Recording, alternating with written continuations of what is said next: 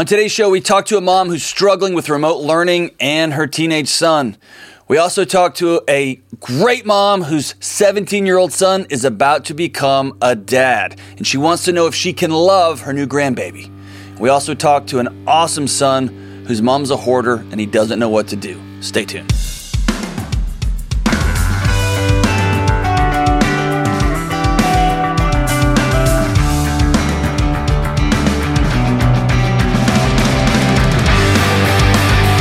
What is up, everybody? How we doing? I hope everybody's doing well, loving life, being kind to one another, enjoying their families, enjoying their friends. And if you're sitting at home by yourself, just listening to a podcast, you might be a serial killer.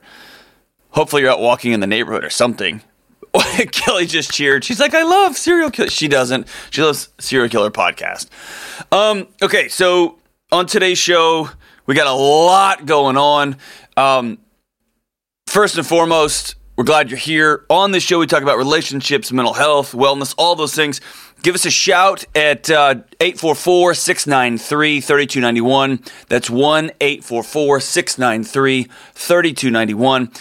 And I'm having a moment of conscious here and a conscious, is that how you say consciousness? Conscience. There was no vocabulary section in grad school for me. I'm having a moment of conscience, so I've got to pay up. As you remember, we had a big football game. I don't know, it was a month or two ago now.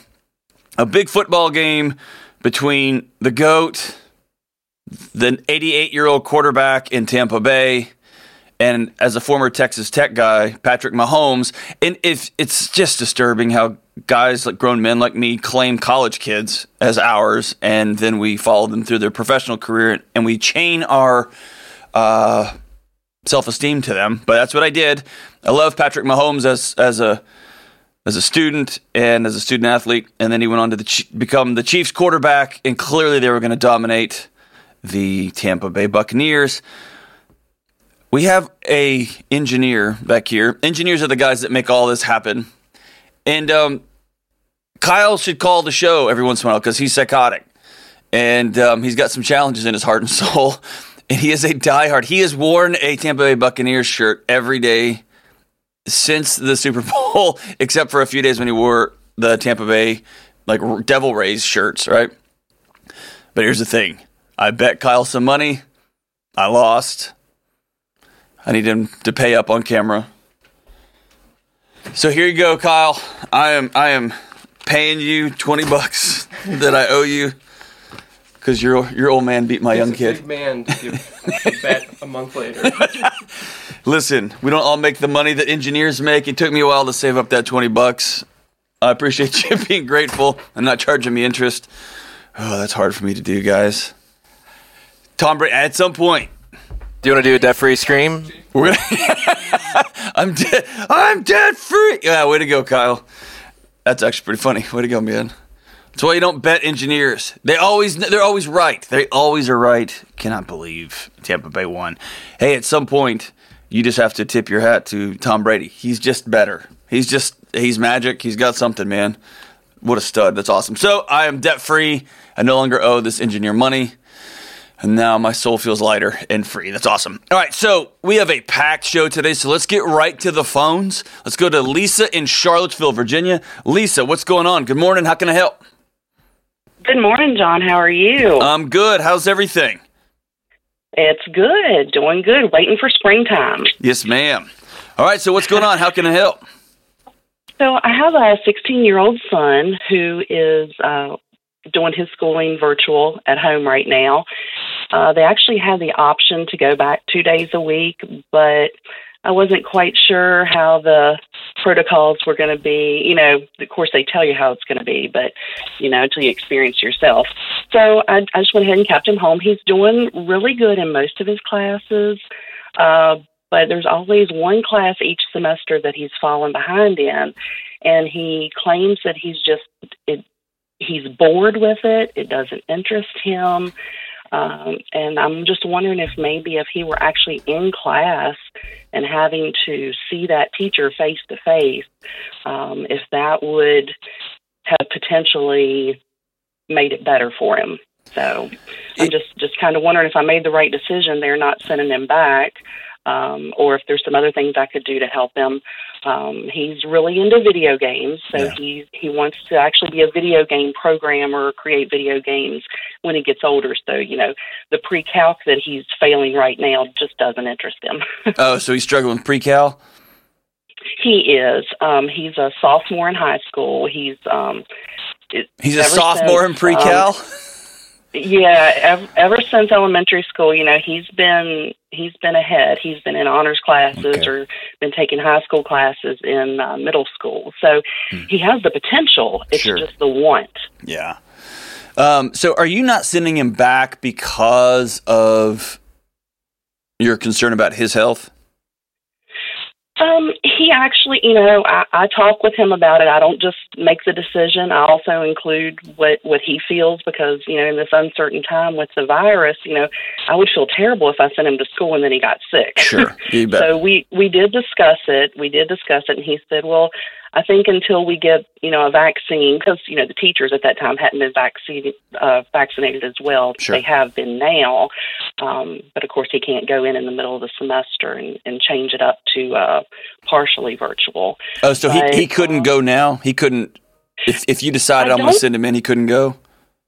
I don't know. I would have to look into it. I don't think so, but, I can certainly look into that. So I'm going to tell you not a medical answer. I'm going to tell you what I've done in my own house and then give you some broader context, okay? And then, interestingly, I struggled with one class in high school, and that was pre-cal. And it was I'm old and I've got 2 PhDs, right? So it's not an indicator of how dumb somebody is, as you mentioned. It was 100% want to. Some of it was foundational. I had skated through my early math classes, and I hadn't really spent the time learning the constructs there because I could get by on the tests, right? And some students who can test well or can float through some of those things end up missing some of those foundational concepts. And then pre-cal, man, it separates the sheep from the goats, right? And if you don't have a history of algebra, you don't have a history of some of that linear thinking, man, it can be really challenging. It was 100% want to in my case, right? Right. And what ultimately got me around the bend was I couldn't play if I couldn't pass. And you're talking about it. I didn't get C's. The first C I ever got was in pre-cal, and it was the War of 1812 in my house when that happened. And so, the other thing is my wife and I, man, we are as cautious as can be, and I've stayed on top of the data as much as I could. The decision we made in our house was the pros far outweighed the cons about keeping the kids out of school. So I actually put both kids are back in school. And we're a cautious family. We just are. Some of our friends think we're comically too cautious. But the benefits of the science on the kids being out of school just hasn't been backed up by the data. So if there's a chance, I won't tell you what to do. I'm going to tell you what we did in our house, okay? When it comes to that messy situation that you're in, which is you got a kid that clearly has the academic capability, right? He can do it. And he's got that things that he loves to do.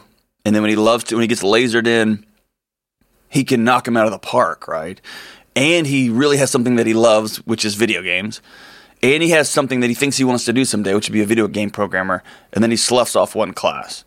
Those, to me, are actually easier to deal with because you're not dealing with a capability issue. It's just a want to.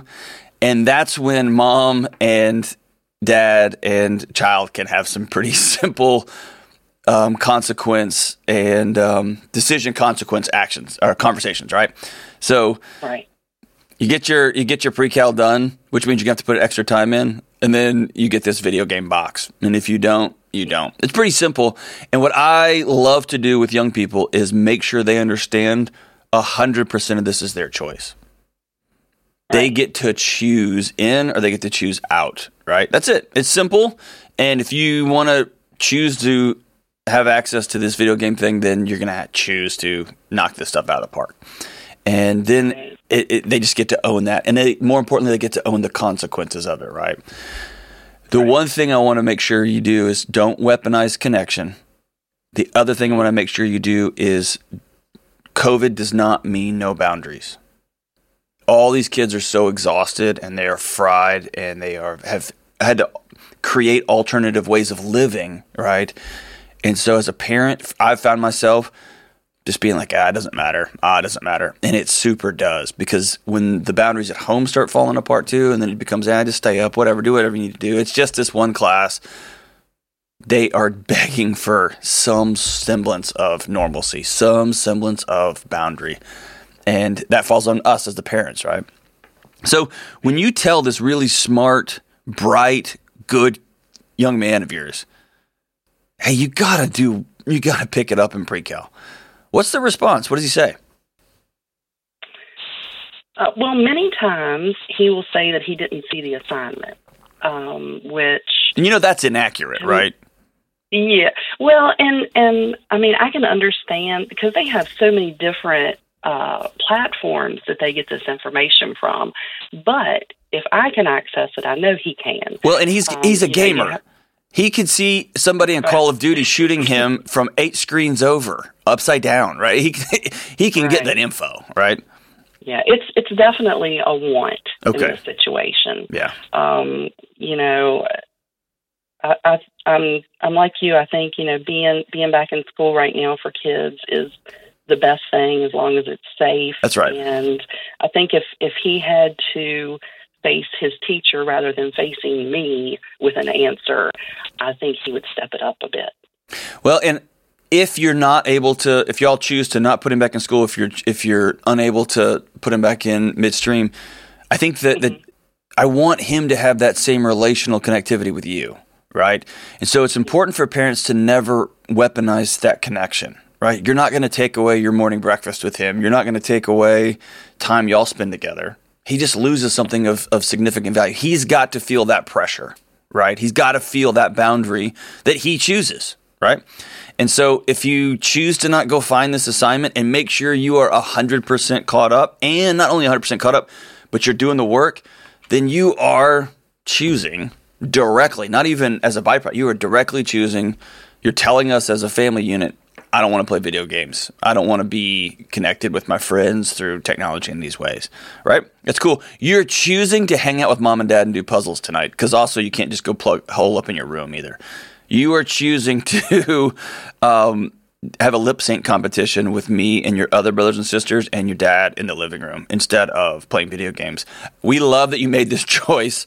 Probably would have been a lot better for your heart and soul to have done your pre-cal homework, because now we're going to record this lip sync contest, whatever the thing is, right? So your job is to help him be encouraged and to set up those boundaries firm and strong. And his job is to make sure that he lives into those boundaries and that he understands choice, he understands consequence, and then he gets to make his deal, right? If he chooses to fail, man, that's going to be really hard, because there's going to be some really strong consequences there. If he chooses to disrespect his teacher in his class by not going to check out what the communication is, man, that's hard. If he can get back in class and y'all think that's a good idea for your family, awesome. I think that's great. But at the end of the day, he can choose to fail. All high school kids can, and it must cost him dearly, right? And this is going to be hard because it falls on you. It falls on me. It falls on us parents. And wow, this has been a hard season of trying to find the right thing to do, right? So I appreciate your heart. For whatever it's worth, if he doesn't like pre-cal and he struggles with it and it beats him upside the head a little bit and he has to learn some hard lessons, he can still be successful. You're looking at a guy that had that exact same trajectory. So good for you for caring about him, Lisa. I'm grateful that you're out there in the world and in the community loving your kid the way you are. And tell him to give me a call. I'd love to talk to him, just see how he's doing. And I haven't had any high school kids on the show yet, so tell him to give me a shout, and we'll talk about pre-cal. I'm not going to be able to help him with it, but we can talk about it. That'd be great. All right, let's go to Kelly in Kansas City, Missouri. Kelly, what's going on? How's it happening? Hi, Dr. D. Thanks for taking my call. Thank you for calling. Thank you. I have a 17-year-old son, and he and his 16-year-old girlfriend are expecting a baby at the end of next month. Oh, wow. And so it's right here, huh? Yes, it is. So Yes, it is. I'm just trying to figure out how to parent through this. I've not been doing a great job, and it's going to be here real soon. So how do I help support these kids to the best of my ability? I love that you asked that question and that you're vulnerable. I really do. Thank you for making this phone call. And for whatever it's worth, if I look at the data, there's several 100,000 parents across the country this year that are going to be in your same situation. And so you're helping out a lot of other people too. So thank you for making that call. So when you say you haven't been doing a good job, what does that mean? Well, I'm just so confused as if I should be happy and excited and talking to these kids like in an exciting way, or just trying to prep them. And I know that they're getting a lot of information, just trying to prep them, steer them, make sure that they're doing well in school and doing what they need to do. And but then there's, it's like, should I be excited, or should I be, pounding on them and just making sure they're doing what they need to do to graduate school? I mean, they're both juniors and they still have one more year of high school. Yeah. So they're going to be living with one of us.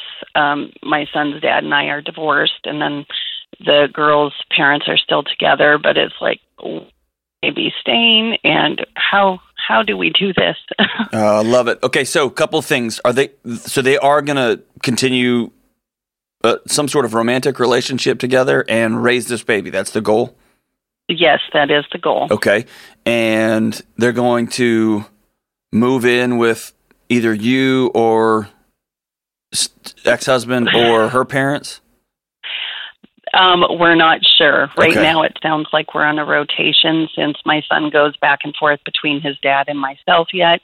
Okay. But I don't know that that's the healthiest. Right. It's not. Yeah. Okay. Okay. So have you sat down and had some sort of conversation, some sort of connection with her parents?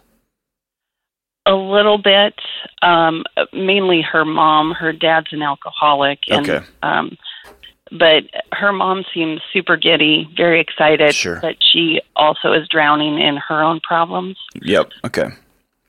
Are they cool with their daughter and their new grandbaby moving in with you guys? I don't know that. Okay. We have not really had that discussion. Okay. So, and I don't know that she really could move in to either my home or my ex-husband's. I mean, I probably have the most space, but at the same time, I have a lot of pets, and the girl is allergic to a lot of things. Okay. So here's I'm going to give you a whole bunch of stuff, okay? And if it gets too much to write down, in fact, I'll say don't write this down. You can circle back whenever this episode airs, and then you can pass it along to everybody involved here. And This will give you some, hey, this guy on the radio recommended that we do some of these things together, and I want to follow that lead, right? So I'm going to give you a tip of spear here, like a way to engage in these conversations that might otherwise be a little bit messy. But your son and your new grandbaby and I don't even know what you would call her, the mother of your grandbaby, right? Because it's not going to be your daughter-in-law or anything yet. They need an adult to step up and help guide what's coming. Okay. So to answer your original question, yes. Be as excited and cheer. This is a baby. I don't want your son welcoming in a human being under a cloud of negativity and regret. And they will need somebody to cheerlead them, to teach them how wonderful and exciting and beautiful this new human being is going to be. And they need somebody to help guide them on, the government just said a year ago you can drive, right? So they're still kids. They're still children. They need somebody else to help guide them on the responsibilities that they have no idea are coming their way, right? So it's a both and. But if you lean too heavy on the fire and the brimstone and everything in this moment, and this sounds so cliche, is led by love. Love, smiles.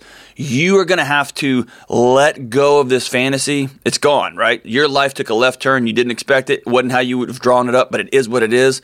Now you got to choose. I'm going to love this grandbaby till I'm going to love this little baby like she's never been loved before. And I'm going to model for my son and his girlfriend what this kind of love looks like, right? Mm-hmm. Everybody's got to be involved in that way. If that grandbaby goes to one of these homes and is bathed in shame, bathed in you shouldn't be here, your daddy screwed up, man, you are talking about legacy changing shame. You're talking about family tree altering self-hatred, and that baby doesn't deserve that. Okay, no. So everybody's got to be on the same page as much as possible. This is going to mean that somebody, and you called, so I'm appointing you. Somebody's got to call a meeting with the parents of these kids. That means you might have to get back in the same room as your ex-husband, or at least get on a Zoom call. That means her mom, if dad's not functioning, then her mom's going to come over, and y'all need to come up with a game plan. And I'd recommend 6 months to a year, and then we're going to reevaluate. I hate to tell you this, your pets come a distant third. Number 1 to grandbaby, number 2 to your own kids, number 3 animals. Okay, and if yours is the only place these children can can be together, and they're not going to be in the home of an unsafe alcoholic, and they're not going to be in the home of your ex-husband who, for whatever reason, can't do it, then that means you're going to have to make some hard decisions.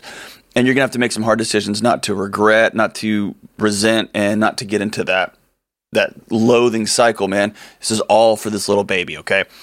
All the focus here is on the future. So you're going to have to help your son stay involved with this child. You're going to teach him how to be involved. He's going to have to grow up real quick. And he also is going to have connection with other people, right? And finding that balance is going to be so tough. You didn't sign up for this, but it is in your lap, right? And my guess is just how you just explained her parents and your ex-husband, this is going to disproportionately fall on you. So you're going to have to be extra intentional about self-care for yourself. Whether you need to get a counselor, whether you need to get some friends in your life that can help. If you got to recruit some of your buddies from, your local group or local church, whatever, that can be on babysitting duty, because you're going to need a break too. This is going to fall on you. And what's going to happen is you're going to start hating ex-husband even more. You're going to start getting frustrated at her parents. You're going to start poking and grinding. And then suddenly the human being that gets sacrificed at the edge of that resentment is this little baby. Okay? All right. Right. So you got to do whatever it takes to help your son and this young lady graduate high school. Because now you're playing a statistics game. And that is, if they don't graduate high school, there's a pretty clear trajectory, unless they become that 1 in a 5 billion person, right? Those things are going to be really tough on them. They got to go to high school. And then they either have to go find a local college that's close, they can continue this, or they're going to have to find a local trade or whatever. But the goal is they've got to continue and finish this education. It doesn't mean that their future is over. It means it's going to be way more challenging out of the gate. And getting everybody together, making a plan for 6 months, and then we're going to revisit. Then the next 6 months, and we're going to revisit. And then the next 6 months, and we're going to revisit. We're just going to have to take it a semester at a time or a year at a time. A year for a 17-year-old is 1,000 years, right? You remember those days. Right. Yes. So I'll tell you something that happened when I was a dean of students at a university. I had a young woman come in, and she was pregnant, was not part of the plan. She was a young college student. She came in with her head held down, and she walked into our dean of students office. She was trying to figure out how to take a leave of absence, what she could do, and she just had this demeanor about her that she was defeated. And I heard her talking to the admin. I stepped out and said, "Hey, come in my office." And I said, "What's going on?" She said, "Well, I'm pregnant." And I cheered. I said, "You're going to have a baby." And she looked at me and got wide-eyed. And I said, "No, you didn't. This isn't the way you drew it up, but you're going to have a baby." And I at the time had a 2-year-old, I think, or a 1-year-old, 3-year-old, something like that. And I just talked to her for a second about, this is the messiest, craziest, most bananas adventure, and I've never known love like I know right now with my little bitty girl. And she just started crying, and she said something that was heavy. She said, "You're the first person to talk about my baby as somebody to be loved."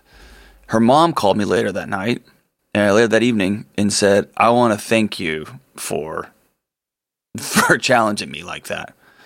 Because everybody has met my daughter's eyes with, how could you? I can't believe you. Oh my, you did what? Your life's over. You're this."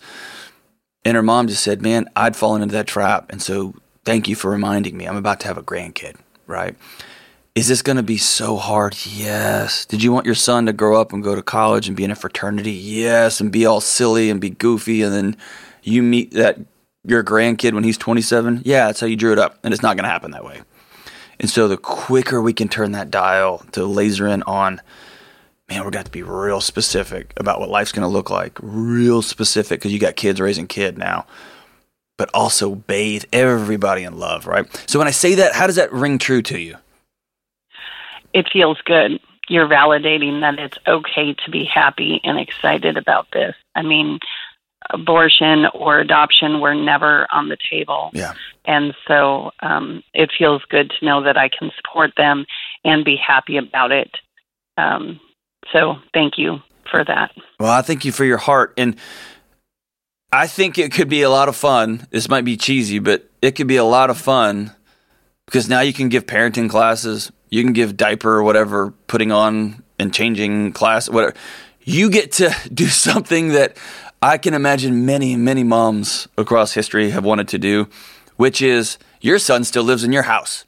So you can teach him how to love the mother of his baby. And you could teach him what getting up at 3 a.m. to get a bottle looks like. And you can teach him what not going to the movies looks like. And you could teach him how to do what cleaning bottles with those little bottle scrubbers that were made by Satan, what that looks like, right? All that stuff. Because he has to. Because he still lives with you, right? Mm-hmm. And you get to teach him what honoring grandma looks like. And you can teach him what honoring that little baby looks like. Man. So is this a mess? There's no question. And am I being Pollyanna about it? Yes, I am. I know what's in store for you for the next 3, 4, 5, 6 years, and it's hard. Hard. And you're going to be a grandma, right? Yeah. Mm-hmm. There's this little baby that's about to show up.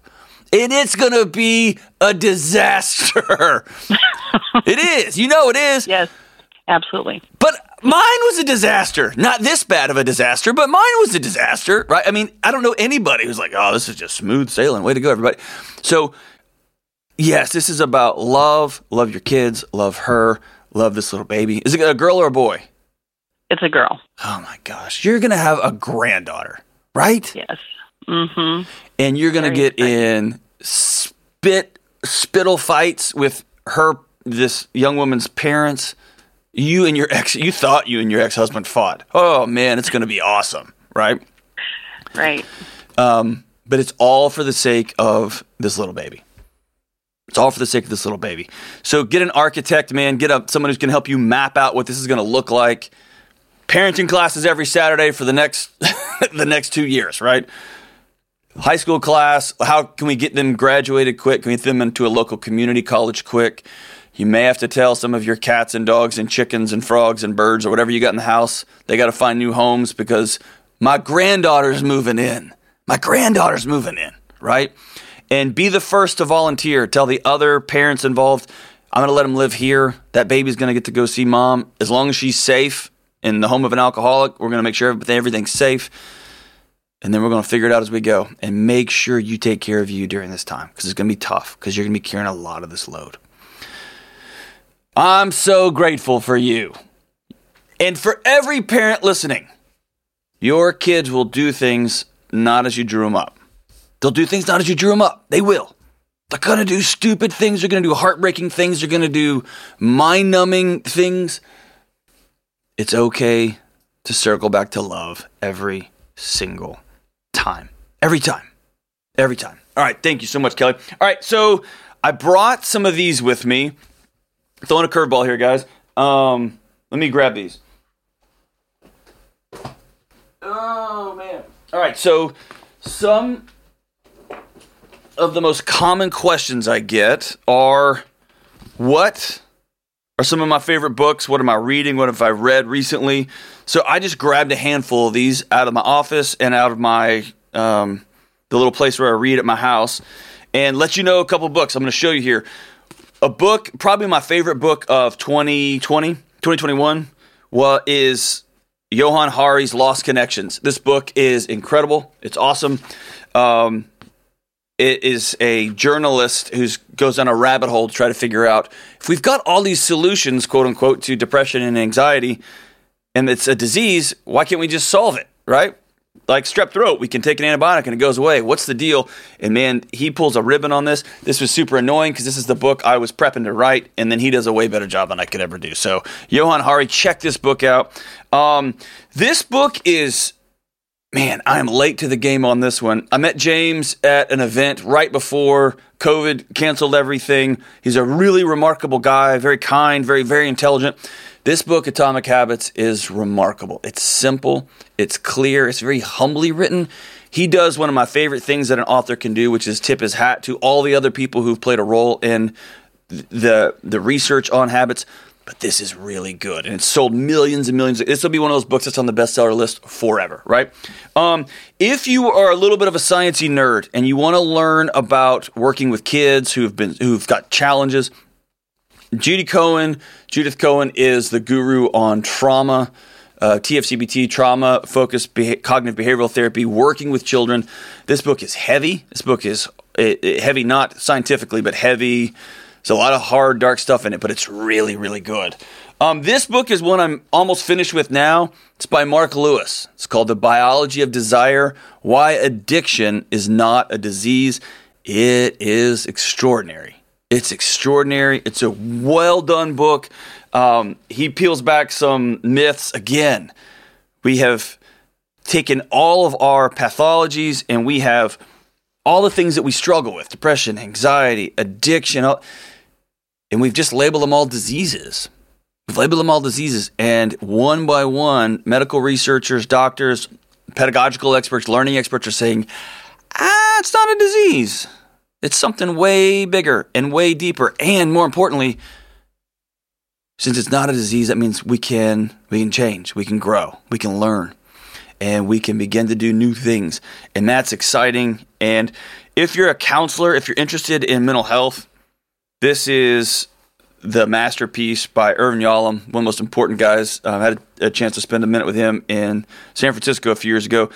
He's like talking to Yoda. It's really extraordinary, but this is called The Gift of Therapy. It's a letter to young therapists, and it's extraordinary. And I just finished this book the other day by Thomas Joyner. Thomas Joyner is the best.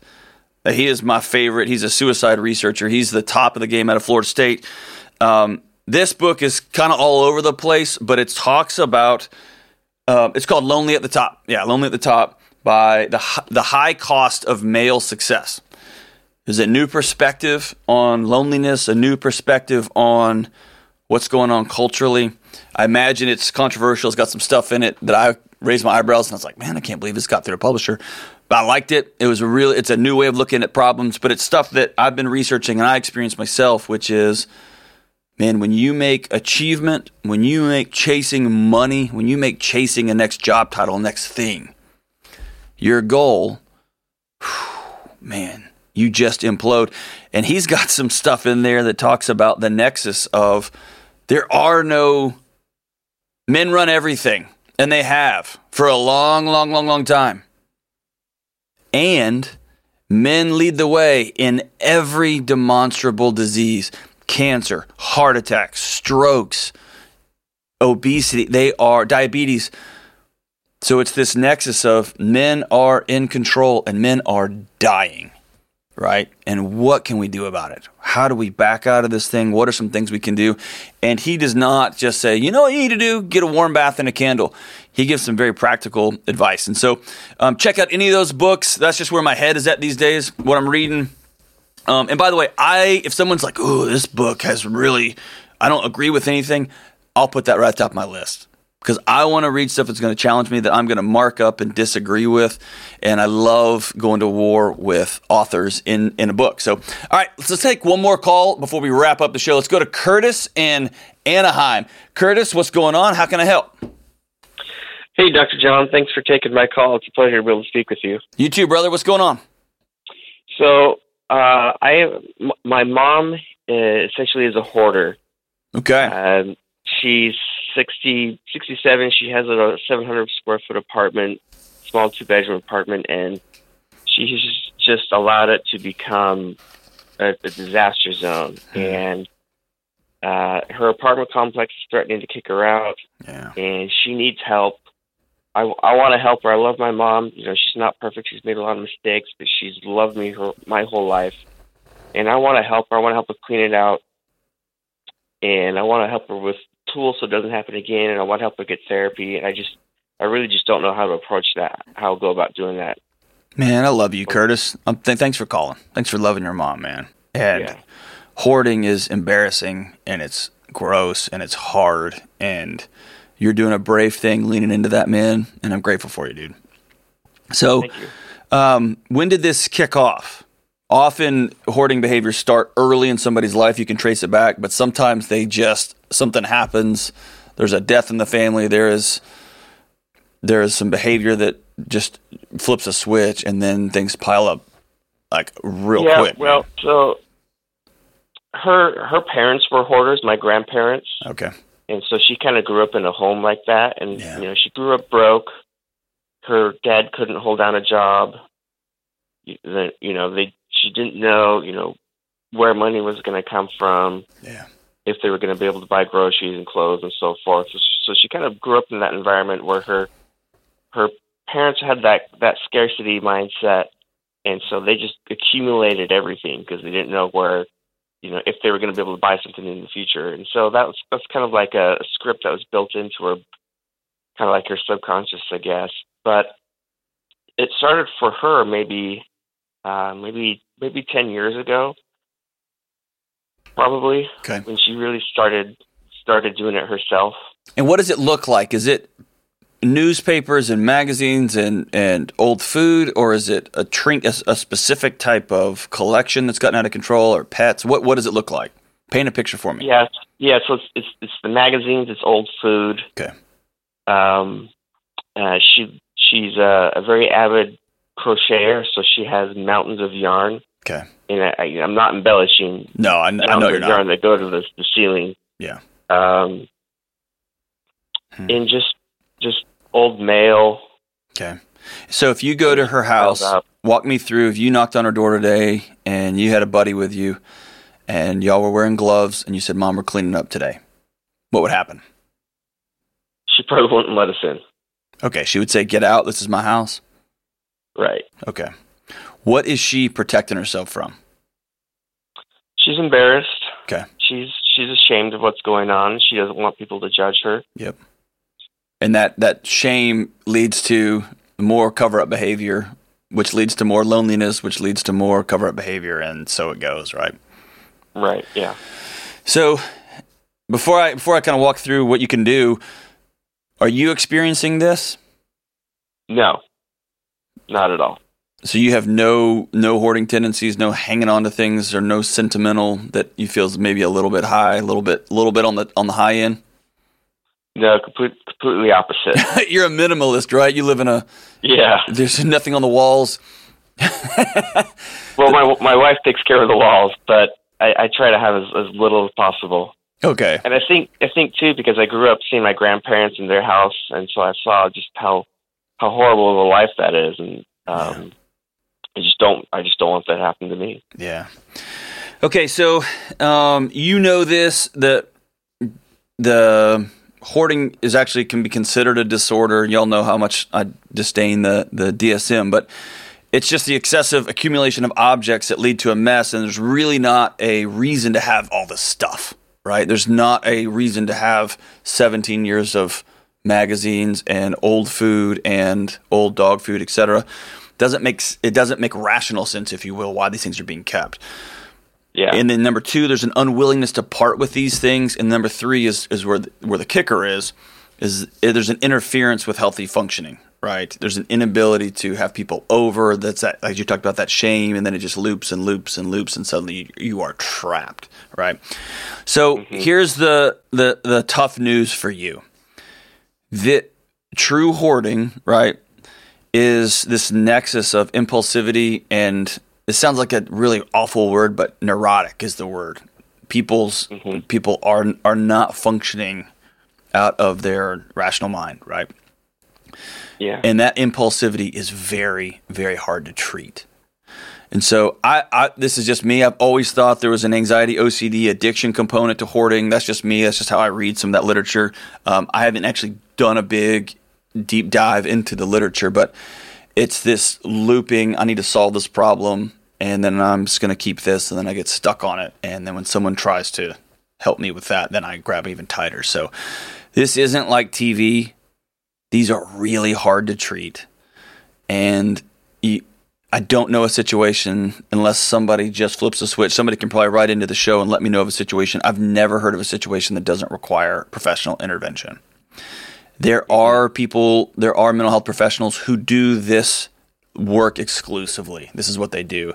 And they will work with people inside and outside. Exposure therapy is the top line here. And what that is you just have to slowly teach somebody how to experience throwing something away. Similar to if someone's got a phobia of snakes, they'll show you a picture of a snake, and next time you come back, they'll show you a couple of pictures of snakes, right? And slowly the goal is eventually they're going to show you an aquarium with a snake in it, or you might go to the zoo together. Eventually you're going to hold a snake, right? And what you're doing is you're teaching your body that this isn't a threat, right? That this isn't going to do the thing that your amygdala is telling you, or whatever part of your brain is telling you is going to happen. And so exposure therapy, some cognitive behavior therapy, that's the way that works, right? That's what you got to do, but you got to get a professional to do that. The thing you can do, and it's going to be mind-numbing and so hard, is to continue to let your mom know how much you love her. And at the same time, you've got to draw really strong boundaries, right? Real strong boundaries, meaning you can't get drawn into that rabbit hole, right? If you go to her house while she's gone and you just clean the whole thing up, you're going to implode a human being, right? From the inside out. And so, will she come out and visit you? Yeah. Okay. Absolutely. And does she have those tendencies when she's with you?